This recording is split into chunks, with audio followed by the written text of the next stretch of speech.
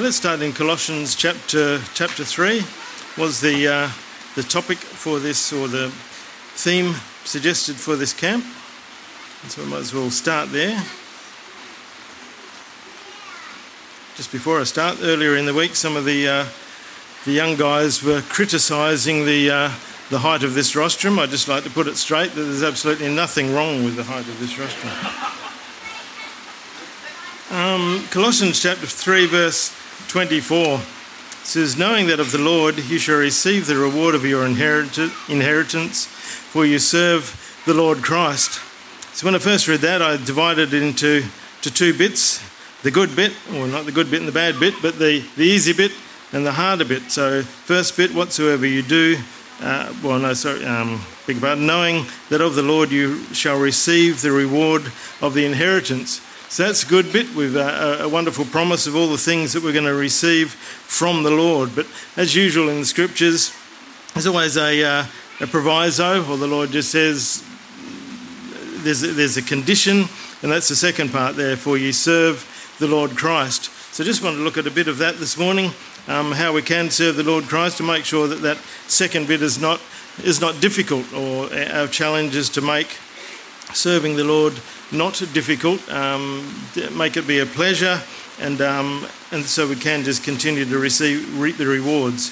And we certainly hear that in the testimonies, when people do what the Lord says or have followed the Lord, the blessings do come. Now, like with any talk, I usually start with the scripture that's been given, then I go up and down the page to see where I could say, well, let's just start at this verse or that verse, just to put things in context. But when I went backwards in Colossians chapter 3, I went back a couple of verses and I thought, no, I can't start there. I went back a couple more verses, can't start there. I kept going back and back and back, and then I ended up going back over to Colossians chapter 2, and it still continued on. But I thought if I kept doing that, I'd end up back in Genesis chapter 1. So just for the sake of time this morning, we'll read from Colossians, the beginning of Colossians chapter 3. And I hope you don't mind if this morning, if I just read this bit from the Amplified version. Sometimes it's good to have our own revelations from the King James version, but sometimes I find it good just to read from the Amplified, because it brings out a few extra words. Sometimes when we see the big words like fornication, adultery and all those things, we think, yeah, well, I'm not doing that, and we can gloss over thinking that we're right. But sometimes in the Amplified, it brings out just an extra word that can not trip us up, but just remind us that there is a bit more depth to any of these words. Because as we know, the Greek and Hebrew words have sometimes a lot or broader meaning than what the meaning of the translated English word is. So I'll start reading from verse 1 in the Amplified. "Therefore, if you have been raised with Christ to a new life, sharing in his resurrection from the dead, keep seeking the things that are above, where Christ is, seated at the right hand of God. Set your mind and keep focused habitually on the things above, the heavenly things, not the things that are on the earth, which only have temporal value." We've certainly heard that in a lot of the other talks through other scriptures. "For you died to this world, and your new real life is hidden with Christ in God." So when we're baptised and filled with the Holy Spirit, our old life does die, and it says we are then hidden with Christ. So we have all these things given to us, the Holy Spirit, but it is hidden from the people in the world, but we are alive with Christ.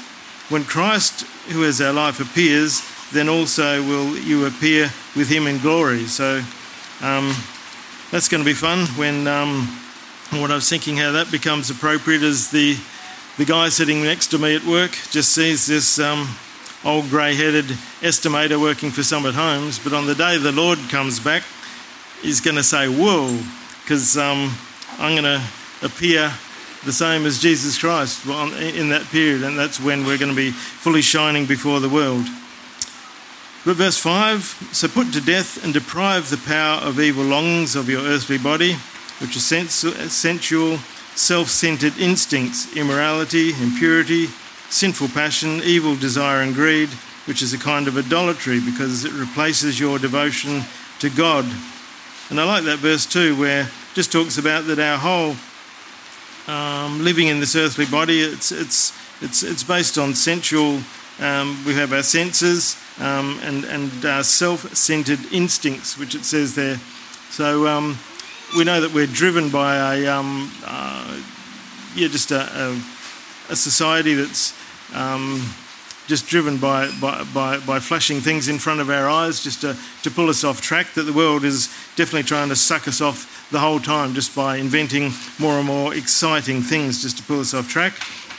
And then the last bit there, where it says that our idolatry or our liking of whatever can replace our devotion to God. So what we've got to also watch is we can have hobbies and things like that, but we've just got to watch that our hobbies don't start replacing our devotion to God, because things start to, or like we heard the other night with Kingsley, he wasted a whole 10 minutes of his life preparing that activity for us for the night meeting, and like he said, he'll never get that back. And that was for our benefit, so thank you, Kingsley, that was appreciated. But if you've got a hobby, you can start with 10 minutes of that hobby. You start flicking through a few books. That sounds interesting. And then it can go, oh, well, I'm going to go down the town, buy a book, and you start reading the book on this. So therefore a couple of hours go. And then that hobby can spread into probably hours, a few days a week, then maybe weekends, and slowly we can take away from our devotion to God. And I know, or if I can just use my own examples, I guess, we came from a theatrical sort of background, and in the amateur theatrical field, you rehearse 3 times a week minimum. And then when it gets closer to the show, you're doing full days on Saturdays and Sundays. And then in addition to that, you may be having singing lessons during the week on the alternate nights of the week. And up in Perth, in my time, you could be rehearsing for the Gilbert and Sullivan Society on Tuesdays and Wednesdays. And then the WA Opera Company actually rehearsed on Mondays Tuesday, Thursday, and the others were rehearsing Mondays and Wednesdays. So you could actually fill up your whole week if you wanted to broaden yourself around. And like I said, just before the show, we were called to have all day, when we'd start running the show, you'd have all day Saturday and all day Sunday rehearsals. You'd just run Act 1 twice in the morning and once in the afternoon. And so things like that can just totally suck you out of the fellowship. So as we're reading these things today, I found the whole of Colossians 3 was just a summary or précis of our whole walk in the Lord, and just a good reminder of what not to do. But continuing on, where are we? Verse 6, because of these sinful things, the divine wrath of God is coming on the sons of disobedience, those who have failed to listen and who routinely and obstinately disregard God's precepts. And in these sinful things you also once walked when you were habitually walking in them without the knowledge of Christ. But we do have the knowledge of Christ now, so that's why we understand we have to drop these other things, or not start taking up other things. But now rid yourselves completely of all these things: anger, rage, malice, slander, and obscene, abusive, filthy, vulgar language from your mouth. Do not lie one to another, for you have stripped off the old self with its evil practices and put on the new spiritual self, who is being continually renewed in the true knowledge in the image of him who created the new self, a renewal in which there is no distinction between Greek and Jew. So we've been given this whole new thing, and he's actually stripped all these things from us. But of course, in the flesh, we do have a choice of going back to those things. And like Damien mentioned in his testimony, there were times where he didn't really latch on in the early days to these things, but once he did, everything changed, everything takes off.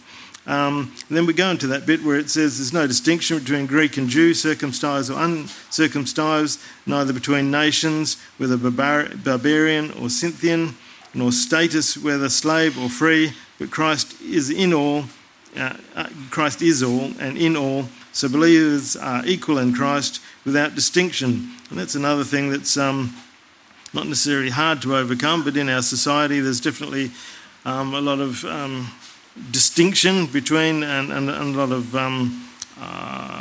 of weight given to the visual aspects. We tend to classify people just how they look, but the Lord's saying here we've just got to totally wipe any of that clean in the fellowship here, and as we heard in Kingsley's testimony, that someone looking at him on the street would not have believed that he was going to be the guy that was here today. But luckily someone did witness to him. They didn't sort of think, well, that's just an impossibility, and let him go. Where are we? Verse 12, so as God's own people, chosen who are holy, set apart, sanctified for his purpose, and well beloved by God himself, put on a heart of compassion, kindness, humility, gentleness and patience, which has the power to endure whatever injustice or unpleasantness comes with good temper, bearing graciously with one another, and willfully forgiving each other if one has cause of complaint against another. For as the Lord has forgiven you, so you should forgive. Beyond all these things, put on and wrap up yourselves in unselfish love, which is the perfect bond of unity. For everything is bound together in agreement, wherein each one seeks the best for others. So we definitely heard that the other night, where you can't have fellowship by yourself, but we do have to keep being with each other. But as a result of that, being with each other, obviously we have differences of character, differences of opinion. But the Lord is saying here, we just got to continually work at it to be at peace with each other and look after each other. And what we find is, the more you're here, the more you're praying, the more you're just getting closer to God. All these things become easier and easier, and it's sometimes not easy when you first come along, but after a while we get together so that all these things build up so that we can do exactly what the Lord wants here. Verse 15, let the peace of Christ, the inner calm of one who walks daily with him, be the controlling factor in your hearts, deciding and settling questions that arise. To this peace, indeed, you were called as members in one body of believers. Be thankful to God always. Let the spoken word of Christ have its home within you, dwelling in your heart and mind, permeating every aspect of your being as you teach spiritual things and admonish and train one another with all wisdom, singing psalms, hymns and spiritual songs with thankfulness in your hearts to God. Whether you do, no matter what it is in word or deed, to everything in the name of Jesus Christ and dependence on him, giving thanks to God and the Father through him. And then the next little bit on, hope you don't mind me just continuing to read this whole chapter, but in verse 18 it says, wives, be subject to your husbands out of respect for their position as protector and their accountability to God, as is proper and fitting in the Lord. Husbands, love your wives with an affectionate, sympathetic, selfless love that as always seeks the best for them. And do not be embittered or resentful towards them because of the responsibilities of marriage. Verse 20, children, obey your parents as God's representatives in all things, for this attitude of respect and obedience is well-pleasing to the Lord and will bring you God's promised blessings. Fathers, do not provoke or irritate or exasperate your children with demands that are trivial, unreasonable, or humiliating or abusive, nor by favouritism or indifference. Treat them tenderly with loving kindness, so that we'll not lose heart and become discouraged or unmotivated with their spirits broken. So great encouragement there just for the bits of the family. I was just thinking that there's 3 verses there, but my son had to cope with within a month. He was a child, I was still telling him off, and then 4 weeks ago he got married, so he suddenly had to look up all the scriptures on being a husband and about how to look after his wife. Just while I'm on that, it's really good to now have a daughter-in-law. It's taken a huge pressure off me to talk about to Anthony about nail polish and makeup now. It's now someone else's responsibility. Verse 22, servants, in everything obey those who have your masters on earth, not only with external service, but those who merely please people, but with sincerity of heart, because your fear of the Lord. Whatever you do, whatever your task may be, work from the soul, that is, put on your very best effort as something done, not for the Lord, not for men, knowing that with all certainty it is from the Lord, not from men, that you will receive the inheritance, which is your greatest reward. It is the Lord Christ whom you actually serve. And that was our scripture for the camp this year, or this camp, in verse 25. For he who does wrong will be punished for his wrongdoing, and with God there is no partiality, no special treatment based on a person's position in life. And as we heard the other night from, I think it was Simon, said that any of us can dry up at any time. So the Lord just wants us to walk on exactly in his ways. There's no, because you've been in the Lord 20, 30, 40 years, there's no partiality about that. You've still just got to continue to maintain your stance in the Lord at all times. But let's go to another scripture. Let's go back to Matthew chapter 10. Matthew 10, and just one verse here, which is appropriate. Matthew 10, verse 39. It says, he that finds his life shall lose it. He that loses his life for my sake shall find it. So why that scripture is appropriate was a bit about what we just read in Colossians there, that once we've been given the Holy Spirit, once we've been baptised, Spirit-filled, and we started our walks, that is where we're going to find our life. And it says, he that finds his life shall lose it. He that loses his life for my sake shall find it. So the thought is this morning, just don't, once you've got the Holy Spirit, once you've started your walk in the Lord, don't go looking for anything else. Don't go thinking you're going to find something else, which is what the scripture is talking about. And like I was talking about, whether that's a hobby or a job or a girlfriend or whatever, everything is here in the Lord. The Lord set up a plan, and we hear so many testimonies about people travelling interstate or around the world, and the Lord sets up a plan. You end up with the blessing that you need, or like George was talking about the other night, who said it was in Melbourne, then he went to Italy and came back here and settled here. And there's heaps of other stories here of where people have gone round, and as long as they're serving the Lord, then all the blessings, the inheritance will be given to you. So don't start looking for something that's missing, because like we said, a 10-minute interest in something can lead to actually drying up in the spirit because your focus becomes somewhere else. Let's go back to John chapter 12. John chapter 12. Starting verse, or just a couple of verses here, verse 23. It says, and Jesus answered them, saying, the hour has come that the Son of Man should be glorified.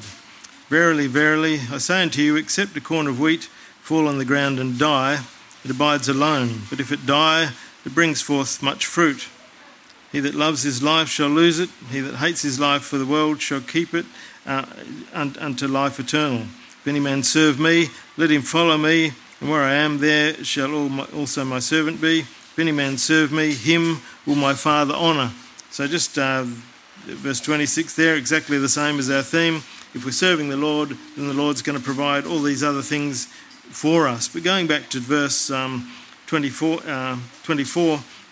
it was a scripture that came out the other night where Sister Carly said she was talking to Sister Emma, which prompted her to give a testimony, and it was just about this corn of wheat letting something die before you can thrive. So a couple of things there. First of all, our natural life does have to die. We do have to just completely think, well, now I'm a new person. I don't continue to do the old things that we had. You do have to let everything go, and then the Lord will bless things.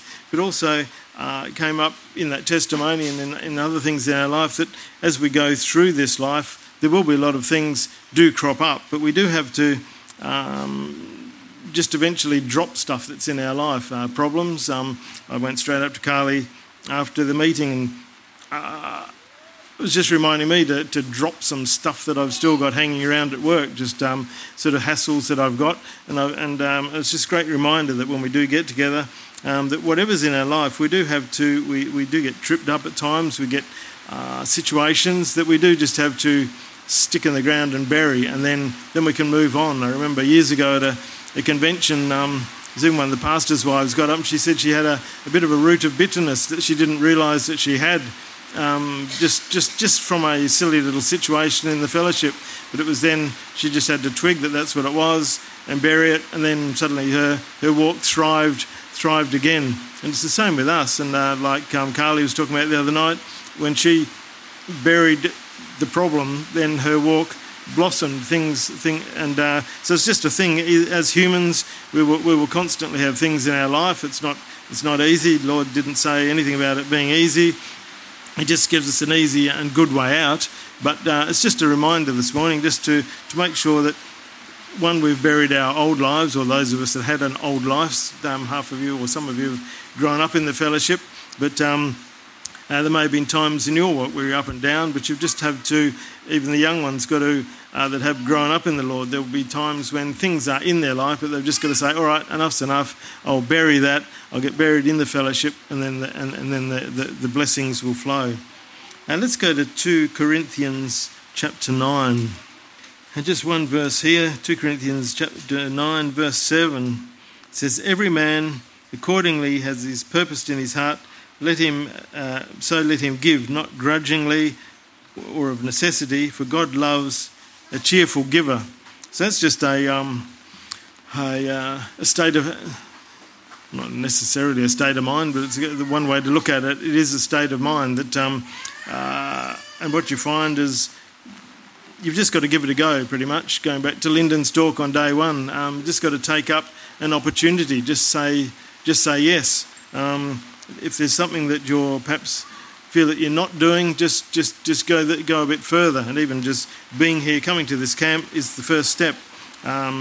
Praying or reading that little bit more is the next step. Sticking up your hand to help with someone's got to fill up the urns and do the milk and stuff every day. There's all these little bits, and it is exciting once you do that. And this scripture came to mind the other night, that you've got to give cheerfully. We've got, at the moment, we've sort of got a bit of a rolling roster in the Coburn House meeting, and my son swapped with me, and a couple of Wednesdays ago I had to run the meeting, and just before the meeting it started raining. We had thunder and lightning, and I'm thinking, and I've got to drive all the way over to the other side of Atwell just to run this meeting for however many people. And then when I drove out the road, there was roadworks. They're mucking around with Armadale Road, and I was only going from Treeby to Atwell, but I had to do this huge big trek and could hardly even get to Karamatti's house. But when I got there, it was just a truly blessed meeting. And then, of course, you just reap the rewards. You find things the next day at work. It was just a fantastic day. The Lord just suddenly throws all these blessings back. So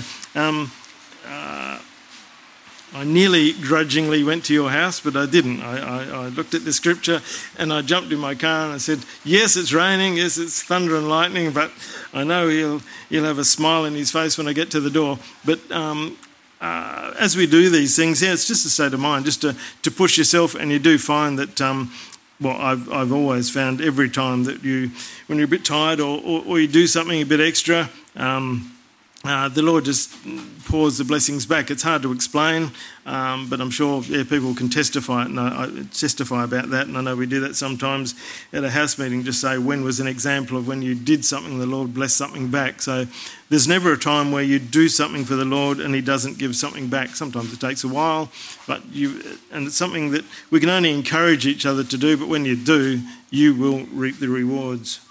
And just a couple of scriptures here to prove that you're going to reap the rewards. Proverbs chapter 16. These are my two favourite scriptures for the favourite scripture nights. Proverbs chapter 16. Just one verse here. Proverbs 16, verse 7. When a man's ways please the Lord, he makes even his enemies to be at peace with him. Absolutely love that. So whatever your enemy is, doesn't mean someone's going to be at the front door with an axe. It means if your enemy's enemy could be a health thing, it could be the bank manager, it could be finance, it could be getting through school, it could be any form of health issue. When you're When a man's ways please the Lord, he makes even his enemies be at peace with him. So the closer we get to God, the closer he gets to us. And it's just a promise that these things will happen. And the other one that's very similar is just back over the page in Psalm 37. Psalm 37 verse 4, it says, Delight thyself in the Lord, and he shall give thee the desires of thine heart. So it's very similar to the other one, but once again, it's about cheerfully giving. Delight thyself, just get stuck in. Don't worry about it. And as we heard the other night, you don't need to be doing anything. You don't even need to have a specific job in the fellowship. Just being here at the meeting is part of our work for each other in the fellowship.